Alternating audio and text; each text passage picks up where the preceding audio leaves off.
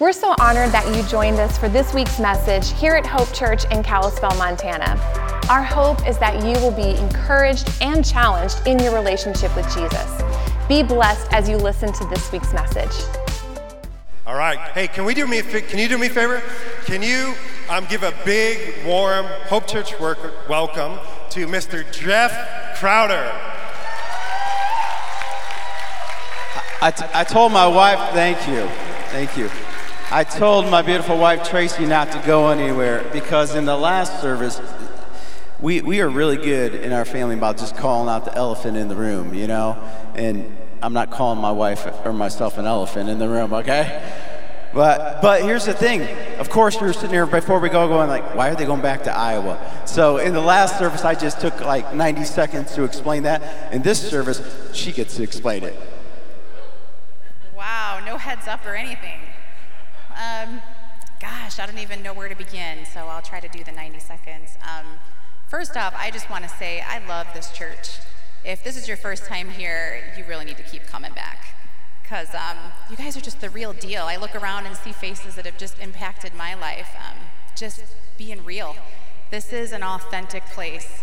I'm grateful to have some of my family that are trickled here today from Montana, and I keep telling some of the family that are here in Montana that this is where it's at. And it's not the building. It's all of you that are in this are so real and so welcoming. But that's probably, 30 seconds now left. So the reality is that we're from Iowa. God blessed us, moved us here for such a time. And MT and Pastor Lance, you are a big role in this. We came to this place not even realizing what God was really doing, but yet came to a place of healing. We needed just a place of healing. And our kids, we're going back. God is calling us back, and we're not going back the same. We've come here, and God He encountered us here on this mountaintop. And really, He brought us to the mountain so we could see the whole view, the whole picture of, what was done in the past is done. Where we are now, it's about to be done. We're about to move even further into our destiny, and we're fired up, we're excited. Yeah, bittersweet, I agree. But about a month ago, God was just waking me up, just restless, and I couldn't sleep, and I just kept waking up at 4 a.m, just sitting in a corner of my room, trying not to wake up. We have 7 kids, and our 3-year-old, I feel like, never sleeps, hard. So the minute you just she's up. So I was just tiptoeing to the corner of my room, and I just began praying, God, why are you? I just knew God was waking me up for purpose, and I'm like, is there somebody I'm supposed to pray for? What is that? And over a period of a couple weeks, He started showing me this picture of a property, a farm, that we had tried to go after about 3 or 4 years ago, and the doors just kept closing, and God had put on my heart 4 years ago in the shower. I'll just be blunt, that's your vulnerable places. I don't know if any of you ever, God drops a word, I feel like, in the shower for me all the time, and so it's anointed in there. So there's a plug for the house. There you go. But God just put in my spirit Refuge Acres. We've done missions work in Haiti for a lot of years, and He began to just show me, Tracy, right about right here. And we've done foster care. We've adopted 7 children this far. I always say, when people say, how many do you have? I say 7 and counting, because God's not done. He's not putting a lid on us.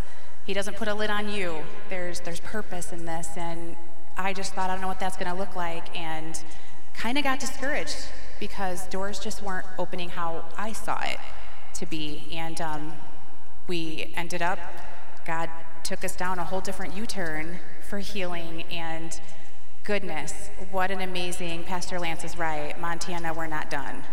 We're not done here. This was just kind of the stepping stone for what God's going to do next. And a lot of it was because of you guys in here that were just there and encouraging. So long story shorter is God began to show me that property again, and I thought, this is crazy. I've already talked to these people about that land, and the door was closed, I thought. And I went to Jeff and I said, I know this is going to sound crazy, but I think God is wanting us to circle back to that property, and I have urgency in my spirit. And I couldn't make sense of it. Don't you just love when God does that? It's not in our own understanding. So So I just leaned into him more, and I thought, okay, God, 2 weeks ago I woke Jeff up and I said, all right, here's what's going to happen. We need to pray, and I'm just going to, God knows how we work. He knows our details, and I'm an overthinker. So for me, I'm like, I thought I knew that I knew, but I needed the Lord to like really show me that I knew that I knew. So I prayed that God would just use somebody in this church that I didn't know, and that God would bring somebody and just confirm that would just say, you're about to move. I was specific. Like, I just encourage you, pray specifically. God cares about that. He knows. And so I said, Jeff, this is going to sound crazy, but I'm going to pray that God just, either he's going to use Pastor Lance or something's going to be said. And I came here just boldly expecting it. Fast forward, trying to. After service, God showed me a couple over here by the prayer banners and just pointed out a particular couple and said, you're to go pray with them. As that prayer started, it was all good praying. And then at the very end, it was a woman that goes to this church who is from Thailand. Like, God was really making a point. Like, I'm going to bring somebody you don't know. I'm from a foreign country too. But she's a part of this church, and she's amazing. And she looked at me a little hesitant, but just bold in faith, and said, I don't know if it's going to mean anything, but I believe God's moving you. You guys are moving. And at that point, I was done. And I knew. I just was like, all right, check. That's what's happening. So now we ended up calling those landowners again, and I just said, hi, crazy blonde chick here again, wondering if that property is still available. And oh my word, the property has been vacant since I asked so many years ago, and it's not being used. And so at this point, God's just his timing.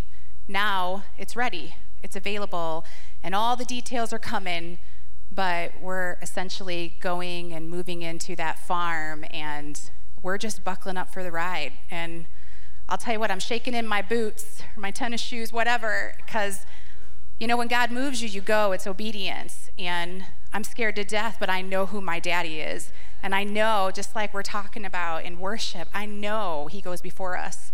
And so every step we take is blind faith, but yet hold on, because I'm excited. I'm excited for you all to watch, not about Jeff and Tracy, but about what our Father can do. And those promises, he put that dream in here, but it wasn't for Tracy. It was refuge acres for the broken, for foster children, for the orphans out here. And we want to have a place where it bridges the gap between bio families and foster families, because foster families aren't better than the bio families. I could preach, and I'm going to stop, but I'm just saying there's gold in what God's kingdom is all about, and I love that we're pushing towards that. All right, so what y'all really want is my wife to come back and preach sometime. And I'm good with that. We want to come back and stay connected with y'all because we do love you. And before we jump into the word, I just want to really emphasize that. I told Pastor Lance, you go from a season of being a pastor for, a little over 20 years, and then leaving that, and then now having to find out where you belong and where you fit. And we were that church that was kind of like that sending church, for other people. And now it's finding a place that you can actually just call home. And finding a place that you go, this is my church. And so the crazy thing is God brings us to Montana, and I'm leaving going, my church is in Montana. I mean that. See, God did such a work in me here. Like, this is a place that is near and dear to my heart. So I just want you all to know this is a good church. The Spirit of God is in this place. And I just am so grateful to God that he sent us here. I'm grateful for our relationship, Pastor Lance, and our friendship. It means more to me than you probably ever will know. And so love this church. So if you're visiting today and you're thinking about finding a church in the area, just stop looking. Because this is the place I believe you should be. Let's pray. Heavenly Father, thank you for your word today. Thank you that you want to speak to every single heart and life through the power of your Holy Spirit in this place. So, Father, I ask you to do just that. I pray that every person in this room hear exactly what you have for them to hear today, and then it transform their life in a powerful way like only you can do it. In Jesus' name, amen. How many of you like to fly? Let me see your hands. All right, cool. I like to fly. It gets me places faster. It's a good thing. I like to travel. We have a son who needs to go to the Children's Hospital in Seattle here in a couple months, and we're going to be, not a couple months, in 2 weeks. And so, a couple weeks. And we are going to be back in Iowa, so we're going to be flying back to Seattle. And I was looking at flights and stuff like that, and I was just kind of thinking about the whole flying experience. Have you ever really thought about what it's like to fly?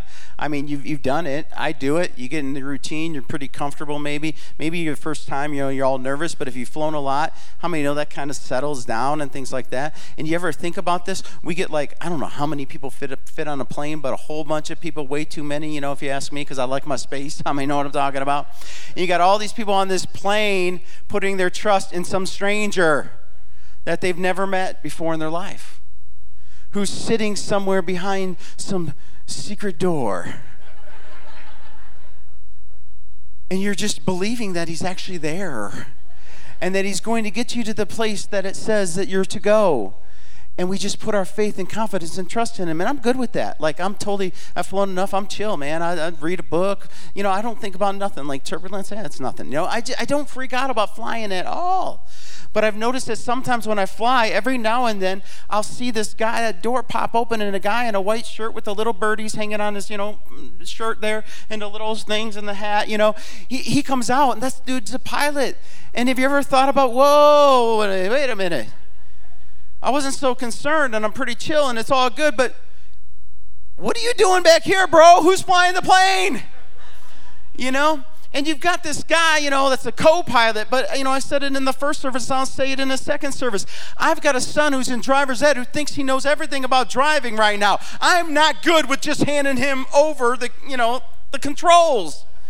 And just saying, oh, bro, you got it, man. You know just as much as dad. You got the skills, all this kind of stuff. Oh, student drivers are awful. I'm telling you. I'm driving to church for the first service here this morning, and my son is sitting there critiquing my driving. Shut up! That's what you just want to say to him. It's like, you don't know how to drive yet. So I'm just telling you, I don't put my trust in any pilot who has co in front of it, all right? I want the real deal. So here's what I know. When we get to that point in the flight where they say, hey, ladies and gentlemen, we're about to make our final descent. Please make sure that your seats are in the upright position. Your tray tables are stored as they should be. Your stewardess and those folks are going to come through one last time to pick up the trash. And thank you for flying with us today. The little announcement. When we get to that place in the flight, I can tell you this. I do not want to see that guy with the white shirt with the little, birdie things on it. I don't want to see the wings. That's the word I was looking for, wings. I don't want to see the pilot back there. I want to know that he is up front, paying attention, making sure he's going to land this thing where it's supposed to go. Autopilot's flipped off. The wheels are coming down as they should. The runway is clear, not because he's trusting the gauge, but because he can see the runway is clear. And we are going to land this thing just as it should be landed. How many know what I'm talking about? Would you agree with me? I need to know that somebody is paying attention to where we're going. I'm not good with landing on autopilot. I'm not good with that. And yet I wonder why so many times many of us go through life on autopilot, paying no attention to where our life is headed. We're in this series called Prosperous Soul, and I think a lot of times we go through life and we flip the switch and pay no attention to our inner man, to our soul, to our mental well-being, to our emotions. We just think, we can just coast, and life and our soul is just going to land and everything's going to work out as it's supposed to do. Can I tell you what will happen if you don't pay attention to your soul? You are setting yourself up to crash and burn. It is not a good thing.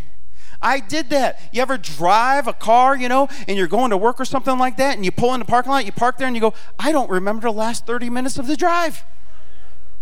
I didn't see Joe at the corner asking for money today. What is going on? How did I get to this place? Anybody ever been there? In my personal life, I'm here to tell you, I feel like there was a time where I just kind of went over a cliff, found myself at the bottom of a pit of despair, wondering how in the world have I gotten here and how will I get out? See, I'm here to tell you today, it is so very important that we begin to pay attention to our lives. Pay attention to the direction it is headed. Pay attention to your soul. That is why I'm so glad that Hope Church is doing this series right now called Prosperous Soul. Because this is the big deal. So many of us going through life not paying attention to our soul. You might have been there. You may end up there. I hope you don't. But you could be in that place where I was, that deep valley of despair that is so dark and you don't know how you got there if you don't pay attention to your soul. So today I want to talk about that for a little bit, because I've been in that place wondering, how in the world do I get out of here? And this is a big, big deal, because emotional and mental well-being is something we don't talk about enough. But I'm here to tell you today, it is far too past time. I'm so glad we're talking about this. The church needs to be talking about this. You know that? The church needs people to stand up and say, you know what, people just aren't always okay. And it's okay, like Pastor said, to be a part of a church where you're not okay. But hear me today, God doesn't want to keep you in that place. He wants to bring you through it. He wants to bring you out of it. He wants to set your feet on solid ground again. And we need the church to rise up and let the world know there is hope for you. If you are in that valley of despair, if you find yourself in a slimy pit, you don't have to stay there. And we need to be the body of Christ that reaches down a hand of hope and helps pull people out and find freedom in Jesus Christ. So I'm so glad we're talking about this today. So many people struggle in this area. And it's no respecter of persons. This concept of depression affects everyone equally. I mean, you go through your Bible and you can read about David and Elijah and Jeremiah, all who had depressive episodes in their lives. We have leaders like Abraham Lincoln and John Quincy Adams and Queen Victoria. I mean, Abraham Lincoln talked of suicide. I mean, great leaders like that in history. Bible theologians, people like Martin Luther and John Calvin and Charles Spurgeon, they all struggled with this. Crazy to think about. I mean, men of God, Christians, non-Christians, it makes no difference. Old, young, makes no difference. Rich, poor, makes no difference. It's a problem that plagues people because they're people. That's it. And it needs to be talked about. The National Institute of Mental Health says that this is the fourth leading cause, suicide. Suicide. And the reason why I say this is because in suicides, 90%, depression is indicated in 90% of suicides. There was some kind of depression in that person's life. And this survey or statistic from the National Institute of Mental Health says that in adults 18 to 65, that suicide is the fourth leading cause of death. It's a big problem. It's a problem in our area. We've seen it as of late with young people. How sad. So I'm so glad that we're talking about it. So Pastor Lance said to me, he said, man, I'd love to share a little bit about this, because as we've gotten to know each other, he knows a bit of my story. He knows what I went through. He knows that I was diagnosed clinically depressed. He knows that I was on meds. He knows that I went to counseling. He knows all that stuff. We talked, and he goes, I think it'd be great if you share some of this. And to be honest with you, I told my wife last Sunday, he said, hey, my friend's going to come and he's going to talk about depression. I said, I feel a little boxed in. I love you, man. Because who wants to sit there and talk about their stuff? It's depressing, right? Pun intended. You know, it's not the most exciting thing for me to get up and share all my junk in my life and my garbage with all y'all. But here's the thing. Went through some stuff. Found myself in a deep, dark valley, not knowing how to get out. And people that love me, I was not myself. I wasn't treating them right. My wife is saying, what is wrong with you? Why are you going through this? What's going on? They want to understand, they care, but I couldn't even explain it because I didn't get it. So what do you do? How do you get out of that place? I know what it's like to not want to live. I didn't want to live anymore. I wasn't suicidal. I was just, Jesus, please take me home. Some of you might get that. I didn't feel like I was any good to my family, any good to my church, any good to my friends. Didn't even really know if I had any. Didn't feel like I was very valuable. Didn't think I had anything to offer. Folks, that was a terrible place to be, and I didn't see any way out. I felt hopeless. I'm so thankful to God that he brought people into my life that loved me, that saw what was going on in me, that I was able to get the help I needed. I'm thankful for a doctor who looked across from me and said, Jeff, you're not in the right place, but don't do anything drastic because this is not who you are. We're going to work on helping you discover who you really are again. See? And I said, okay. And I didn't step out in faith with that person and say, okay, like feeling all better, like, oh, yay. I felt like, yeah, we'll see. But I held on for the ride, and I got the help I needed, so it's so important that we talk about this. But I'm going to be honest with you. I don't want to spend more time talking about my pit I was in. I want to start telling you about how you can get out of the pit that you might be in today.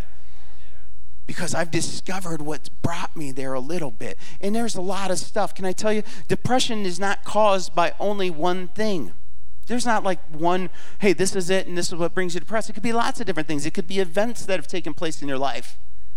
You might have lost somebody that you really love very much. It could be COVID. It could be all sorts of stuff. For me, it was a buildup of stuff over time, in which I wasn't paying attention. I was ignoring. I wasn't dealing with what I needed to deal with in my soul. I was saying that I was okay when I wasn't okay. You know what I mean. Some of you did it today. You walked in. Somebody said, hey, how are you today? I'm fine. And the truth is you had the worst morning ever. You know? You had your Krispy Kreme donut. That's my thing. I'm just telling you. It's kryptonite. I try to stay away from it. And your dog took it, and you just had an awful morning. Stupid dog. We have one of those dogs that do stuff like that. But what is your response? I'm fine. When you're not fine. And it's way more than a Krispy Kreme. It's big stuff in your life and you're not okay. And that was what happened with me, and it built and built and built until I found myself over that cliff trying to find my way out. So, here's what I want to do today. I want to stop talking about my depression. And I want to talk to you about what the devil does and how he tries to keep you in that pit. And I want to make him so mad today because I'm going to shine a light on some darkness today. And if you're in this room today, if you're watching online today, and you're feeling like, man, I get you, I've been there, then listen up, because you need to hear what the Holy Spirit has to say to you today. Because I'm going to expose what I personally believe is the greatest trick that the enemy has in his playbook to get you into that place and to keep you there. And he does not want you to hear this today. But we're going to expose him today. We're going to speak truth in this place today. The Holy Spirit is going to touch some people today. That's what I'm believing for. Heavenly Father, let your Spirit speak to those that need to hear this word today. We declare in this place today that Satan is a liar and he will be exposed for his lies. That truth will be revealed and the truth of God will set some people free in the name of Jesus. Amen. So here it is. Here's what I believe the greatest trick the devil has is. It's a little thing called identity theft. Long before the computer and before credit cards, there was somebody out trying to steal identities. And his name is Satan. And Satan is so good at this, and he wants to rob you of your identity, and he wants to cause you to believe things about yourself that just aren't true. He has one mission. Jesus said it like this. John 10:10, he said, the thief, he calls him a thief right there, comes only to steal, to kill, and destroy. Do you know what he wants to steal, kill, and destroy? It's not a what, it's a who, it's you. That's his purpose. He lives on a mission to come and steal and to kill and destroy. He wants to rob you of your identity. He wants to steal every bit of joy that God wants to place in your heart. He wants to destroy your life. He is out to ruin you.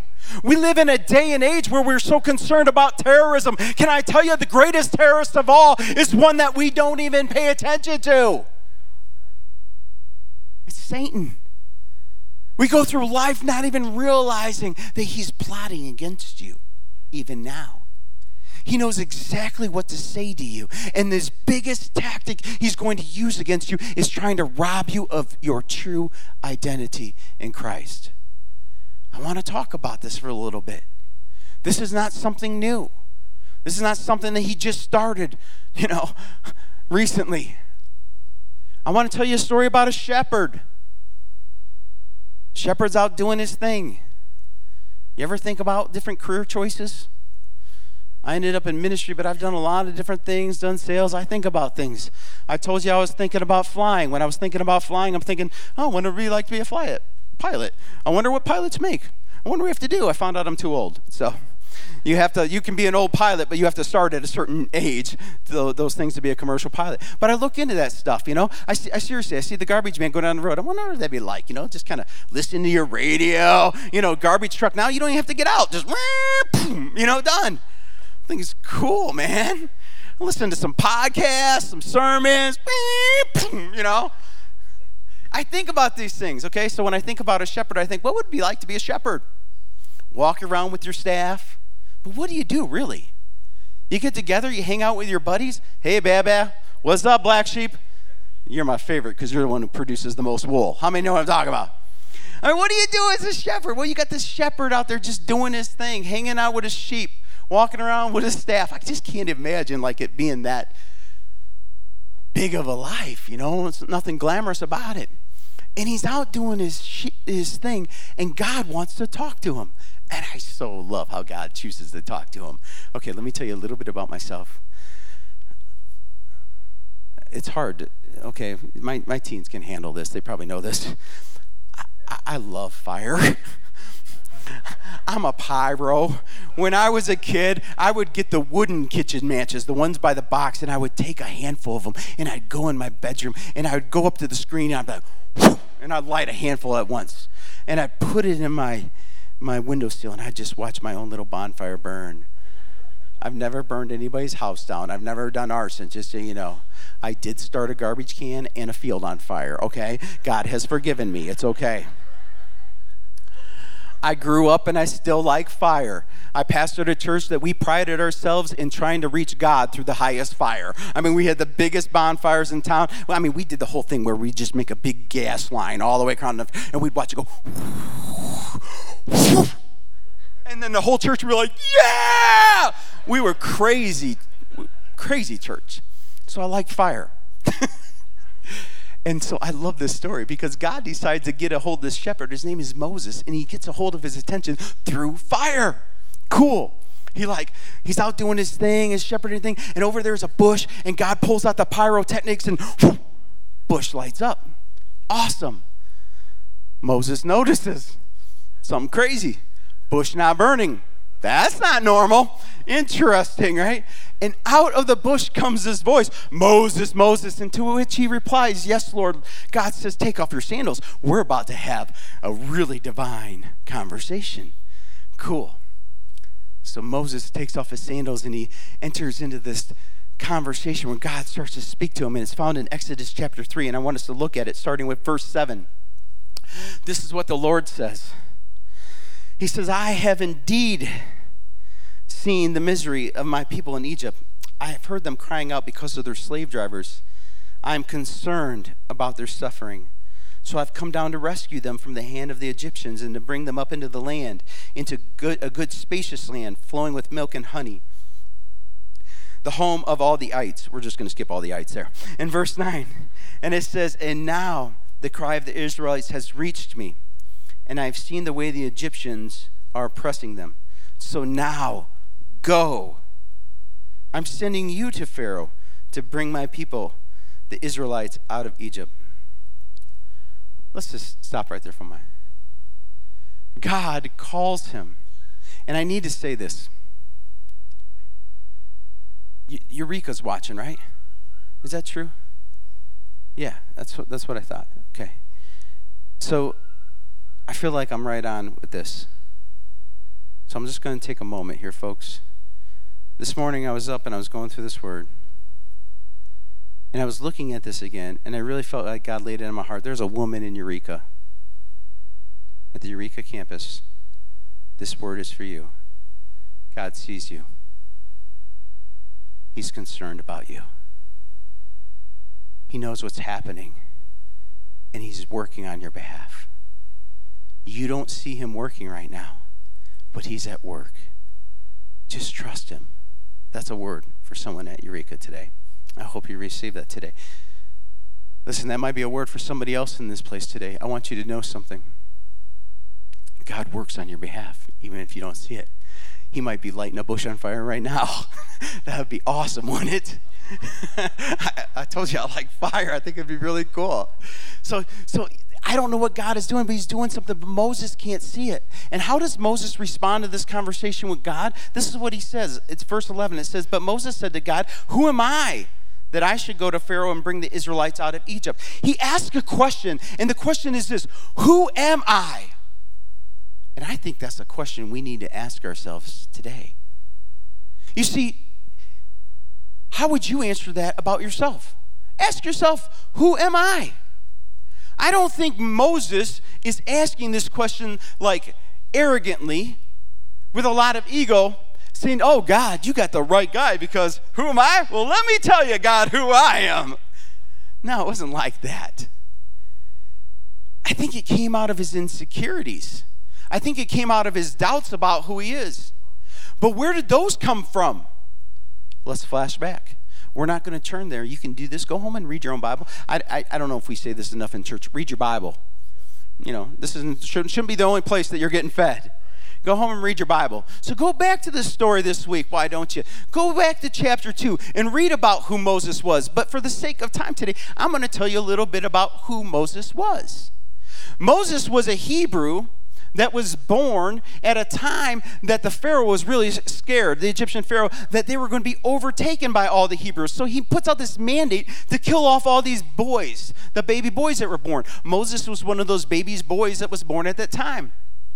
His mama saw something special in him. Mama puts him in a basket, sends him down the river.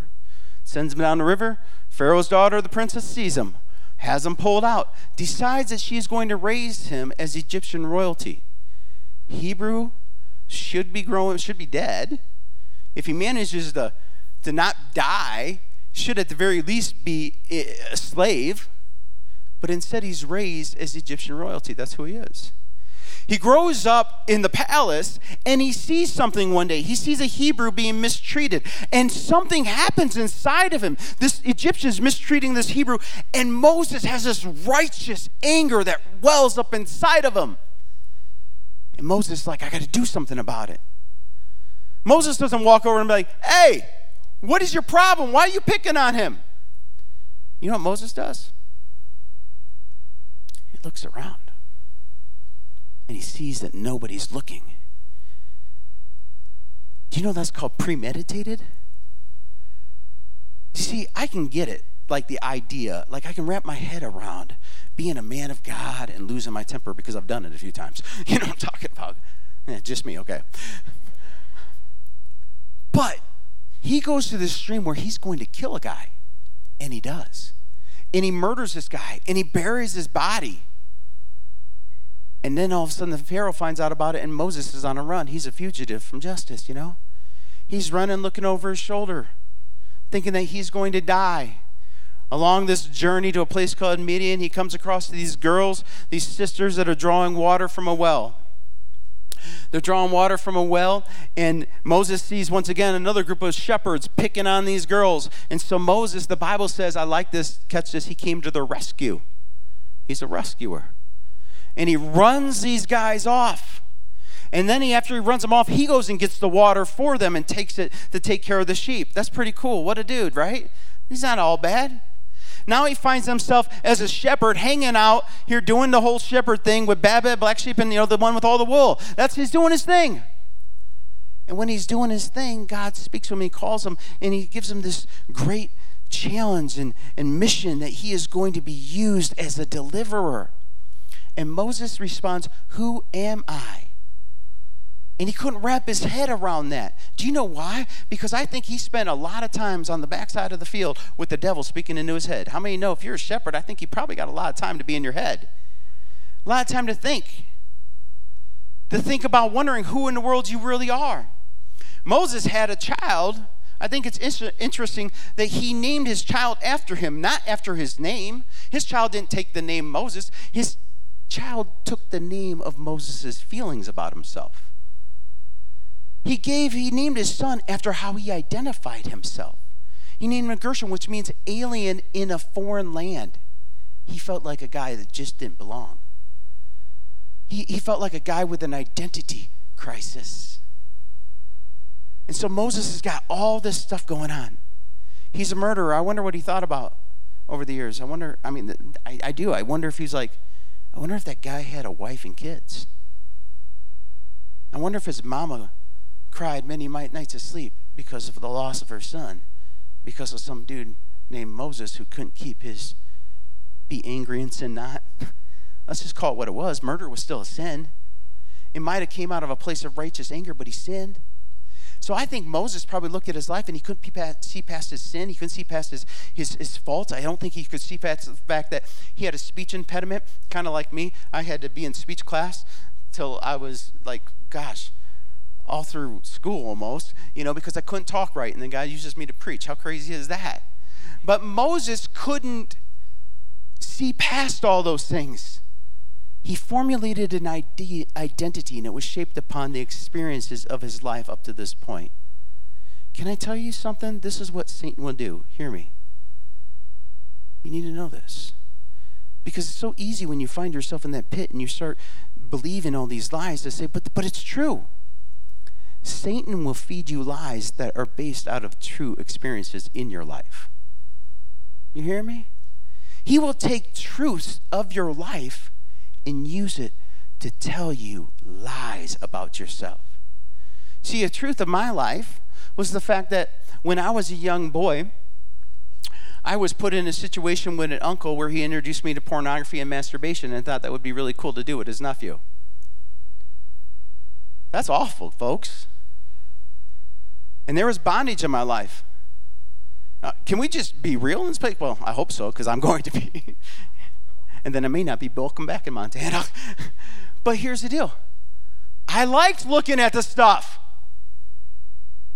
You need to hear this. Because there's some people in this room today that it has a hold on your life. You're in bondage to it. And then if you like it, God forbid, then all of a sudden you feel shame with that. And you're now all of a sudden you're seeing yourself in a way that God doesn't see you. You're calling yourself a pervert. And God says you never were meant to be in that bedroom with the uncle in the first place. That's not you. That's not who you are. That is an event. That is a moment that happened in your life that should have never happened. But the devil will twist that into an identity. I grew up in a home with a father who was checked out. We didn't have much of a relationship. He didn't do stuff with me.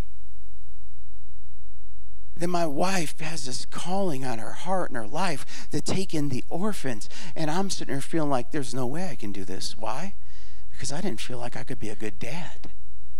I embraced an identity out of truth in my life. Are you with me? You see how sneaky he is? The devil's a sneaky monster, folks. He'll slither right in and he'll use truth to tell you lies. I took all this stuff on in my life that I should have never taken on. I've made financial mistakes in my life. I wonder if anybody else has ever done that. But I felt such a burden to be a provider that I felt like I was a failure, not realizing that God's supposed to be my provider. You see, I bought into lies that the devil would tell me. I pastored a church and I had people leave my church, and all of a sudden I feel like a bad leader. I had friends betray me, walk out on our friendship that we had done life with. You know what that made me feel? It told me a lie that I'm not worthy of being loved, and I'm not worthy of true friendship.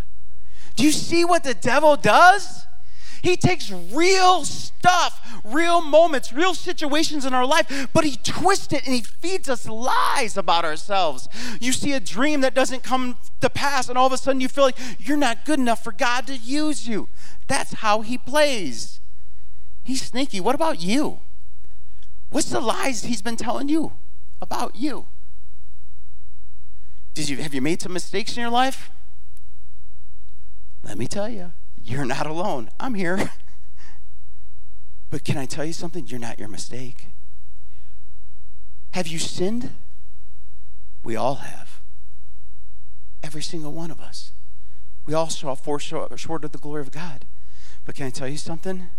There is one that goes to the Heavenly Father on your behalf. There's one that went to the cross on your behalf. He did it so that he could save you from your sins. If you've been saved, guess what? You're no longer a sinner. You're now called a saint. Isn't that crazy? That's crazy. But it's true. That's the truth. And you got to buy into those kind of truths today. You see, Satan, he's a farmer. He likes to plant seed. He plants seeds in your thoughts. And then he gets you to believe that they're your thoughts. That you're telling yourself all this stuff based on what you perceive as the truths, based out of your reality, your experiences, your childhood, all these things that have been shaped you over time. He'll plant these things in your head, and then it will grow. And it's not going to be positive, because the devil doesn't want you to believe anything positive in your life. It's going to be something nasty and ugly. And you know what? He will grow that thing in your life. And when he grows that thing in your life, it will manifest. And there will be a harvest of something we call condemnation, something called shame. And that's what he does to keep you in that pit of despair. He lies to you. So today, in the next few moments that we have together, I want to give you hope. I want to give you three things. There's nothing magical about three things. Pastors have three things a lot. There's nothing magical about it. But there's three things I want to share with you today that I believe will help you. I want to encourage you to do this. Number one, begin to know who you are by knowing whose you are. Do you know the most important thing I can know? Is who I am in Christ. Let me tell you who I am. I'm adopted. And I won the jackpot, folks. I have 7 children that were adopted. Pray for them. Because I'm their daddy. But listen, I was adopted. And do you know who my daddy is? Almighty God. No, do you know who my daddy is? Let me tell you who my daddy is. Because when I tell you who my daddy is, then all of a sudden you'll understand a little bit more about who I am. You see, my daddy is the king. He's not the king. He's not like Elvis king. No, he's not that king. My daddy is the king of all kings. He's the ruler of the entire universe. At his name, one day every knee is going to bow and every tongue will confess that he is King of kings and Lord of lords. That's who my daddy is. Do you know who that makes me? Do you know who you're looking at today? I'm royalty. I'm a prince. I'm a son, and I'm a son of someone who loved me so much. I'm a son of someone who chose me. I'm a son of someone who still sees my faults, my failures, my mistakes, everything I've done wrong, and he still calls me. He still has a divine plan and purpose for my life. That's who I am. Do you know who you are today? You're a son as well. You're a daughter as well. If you're a child of God, you are a child of the King of Kings and the Lord of Lords. You see, you may not be perfect, but you have a righteousness about you. That means you're right with God. It's okay, not because of all the stuff you've done, but because of who Jesus is. It's a righteousness not found in you, but a righteousness that comes from Christ Jesus, and it's imparted unto you. That's exciting, church. You're valuable. You're his special treasure. He calls you the apple of his eye. Because of who your daddy is, you don't need to lack for anything. He equips you for everything he wants you to do. You're not defined by your past today. Hear me. You are not defined by your past, but you are defined by who you are in Christ. And he says, I know you, and I love you, and I have a plan for you, and a purpose for you, and it's a good one, and there is hope for you, and you have a great future. That's who you are, folks. You are the head and not the tail. You are above and not beneath. You are an overcomer. You are a victor. You're somebody special, folks. Do you know who you are? You need to know who you are, and it starts by knowing whose you are. Second thing, I want to encourage you to begin to flip the script. What does that mean? That means Satan is done writing your story. I'm so mad at him. I hate him. I hate the devil because for far too many years he stole it so much from me. He stole my joy. He stole my purpose. He stole my peace. But he doesn't get around me anymore, folks, because I'm flipping the script, and the days of him writing my story are over. You see, I yanked the pen out of his hand and I put it in God's. And now he gets to continue writing my story. Turn to your neighbor and say, Satan's done with writing my story. Tell him. Now y'all need to practice. You don't sound like you mean it. Flip the script. Don't let him write your story anymore. Just a couple more things I'm going to share and we'll be done. Jesus said this in Matthew chapter 22. He gives us a couple commands. He says, love the Lord your God with all your heart, with all your soul, with all your mind. He says that's the first command, and he says there's another one. We are to love our neighbor as ourselves. This second command is interesting to me because it's twofold. We're to love our neighbor as we love ourselves. You see, we're okay with the idea of loving God, right? You came to church. We're okay with that. We love God, right? Can I tell you something? I can tell there's a lot of people in this room that love God. We have a little harder time sometimes loving other people. Isn't that true? But this idea almost sounds selfish. As I love myself? If you look at the original language, Jesus is actually saying, in the same manner that you love yourself. Love others in the same manner that you love you. So let me ask you today, how good are you at loving you? You see, again, this is where we need to pay attention. We go through life and we do life and we get caught up in this identity and these lies that the devil wants to feed us, and we just kick it through autopilot and we don't take enough time to love ourselves. But can I tell you, that's how you're going to restore your soul. You need to pay attention to your soul. You need to pay attention to your mental, your emotional, your well-being. You need to fuel yourself with things that are positive. Whatever is good, whatever is lovely, whatever is pure, whatever is excellent. You need to start pouring those things into your life. You need to begin to love yourself. Proverbs says this. It says in Proverbs chapter 18, verse 21, that there is power of life and death in the tongue.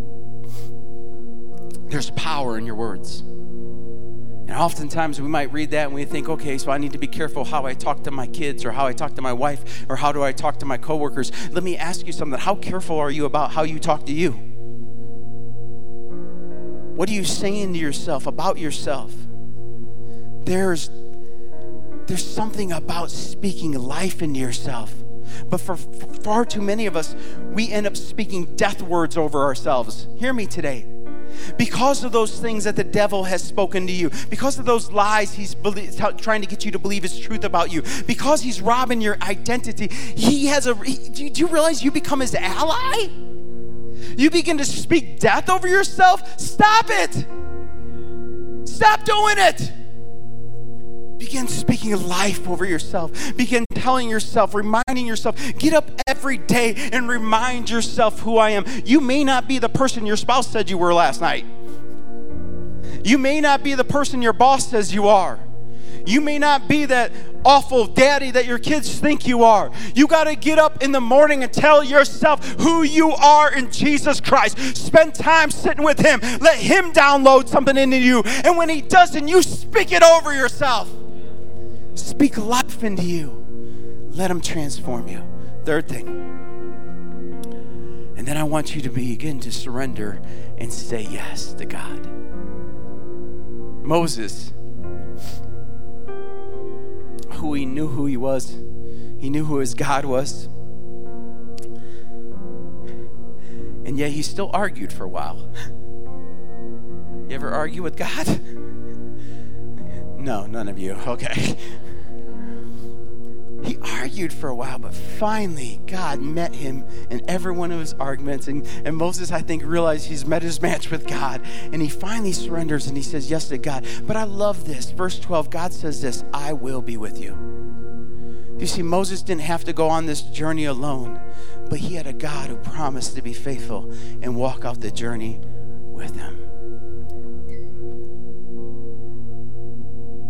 So if you're here today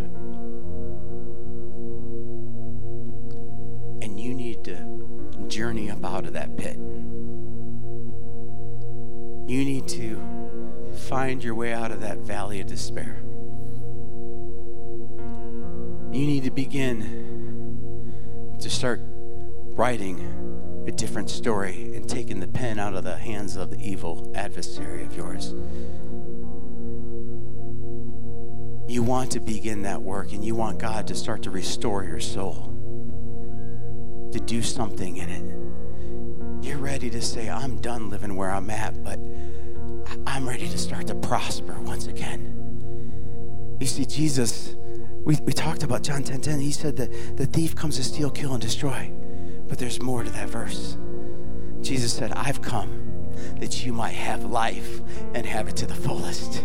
I've come to give you your best life yet. Hear me today. I believe without a shadow of a doubt for every single person in this room today, your best days do not have to be behind you. Your best days can totally be ahead of you. With God, your best days are in front of you. Are you hearing me today? He wants to give you life. He wants to give you life to the fullest. How many are ready for that life? Come on, if that's you, stand to your feet. Heavenly Father, we thank you. We thank you, God, for who we are in you. We thank you for who you say we are. We thank you, God, that you are greater than anything the devil wants to throw at us. God, I'm a living, breathing example that I thought my time of you using me on this earth is done. But you say different, and all that matters is what you say, God. So church, could we just start this closing time like this and just say thank you, God. Thank you that you call me son. Thank you that you call me your daughter. Thank you that even though I don't feel lovely, you love me in spite of me. You call me, you chose me, you want me. You have more for me, and it's a good thing. So thank you, God. If you're in this room today and you don't know what it's like to walk with Jesus, I want to encourage you to give your life to him. You see, you're looking for a way out. He is the way. He's the truth that you need. He's the life that you're looking for. You need Jesus today. If you want to invite Jesus into your life, pray a prayer like this with me. I'll pray, but I want you to pray your own words as you stand there today. Say it the way you would say it. Jesus gets you. He made you. But just tell him, Jesus, I need you. I believe you died for me. I believe you love me. I believe you forgive me, so forgive me, God. Come into my life. I want you. I want the life you have for me. I surrender to you. I give my life to you. Surrender and say yes today. And when you do that, you will begin the journey of a lifetime. And listen to me. Listen to me. This is my last Sunday. I'm going to take every minute I can get. Listen to me. You're probably not going to walk out of this room today. Matter of fact, I'm just going to tell you, you won't. And everything's going to be easy. Because that's not what Jesus promises us. He says in this world, you're going to have trouble. You'll still have trouble. Trouble's not a respecter of persons either. You'll have difficult days. That enemy is not going to just let you off the hook. He's going to come after you. He's going to chase you, and he's going to come after you with full force and everything he got. And that's why you need to see it for what it is. You need to understand that he is a liar. Even if it's coming out of a place of truth, you need to understand that it is a twisted view of truth. But what matters is who you are in God. But he will come after you. That's why you need to know that you need to rise up against him, and you need to begin to speak truth where he starts to feed you lies. And it won't always be easy, but you have this promise. He says, I will never leave you. I will never forsake you. I'm going to grab your hand and I will walk out this journey with you. That's a promise for everybody in this room today. Aren't you thankful for it? Thank you for joining us for this week's message from Hope Church. If you enjoyed this message, you can easily support the ministry of Hope Church at hopechurchmt.com/give. Also follow us on social media at Hope Church MT. Be blessed and have a great week.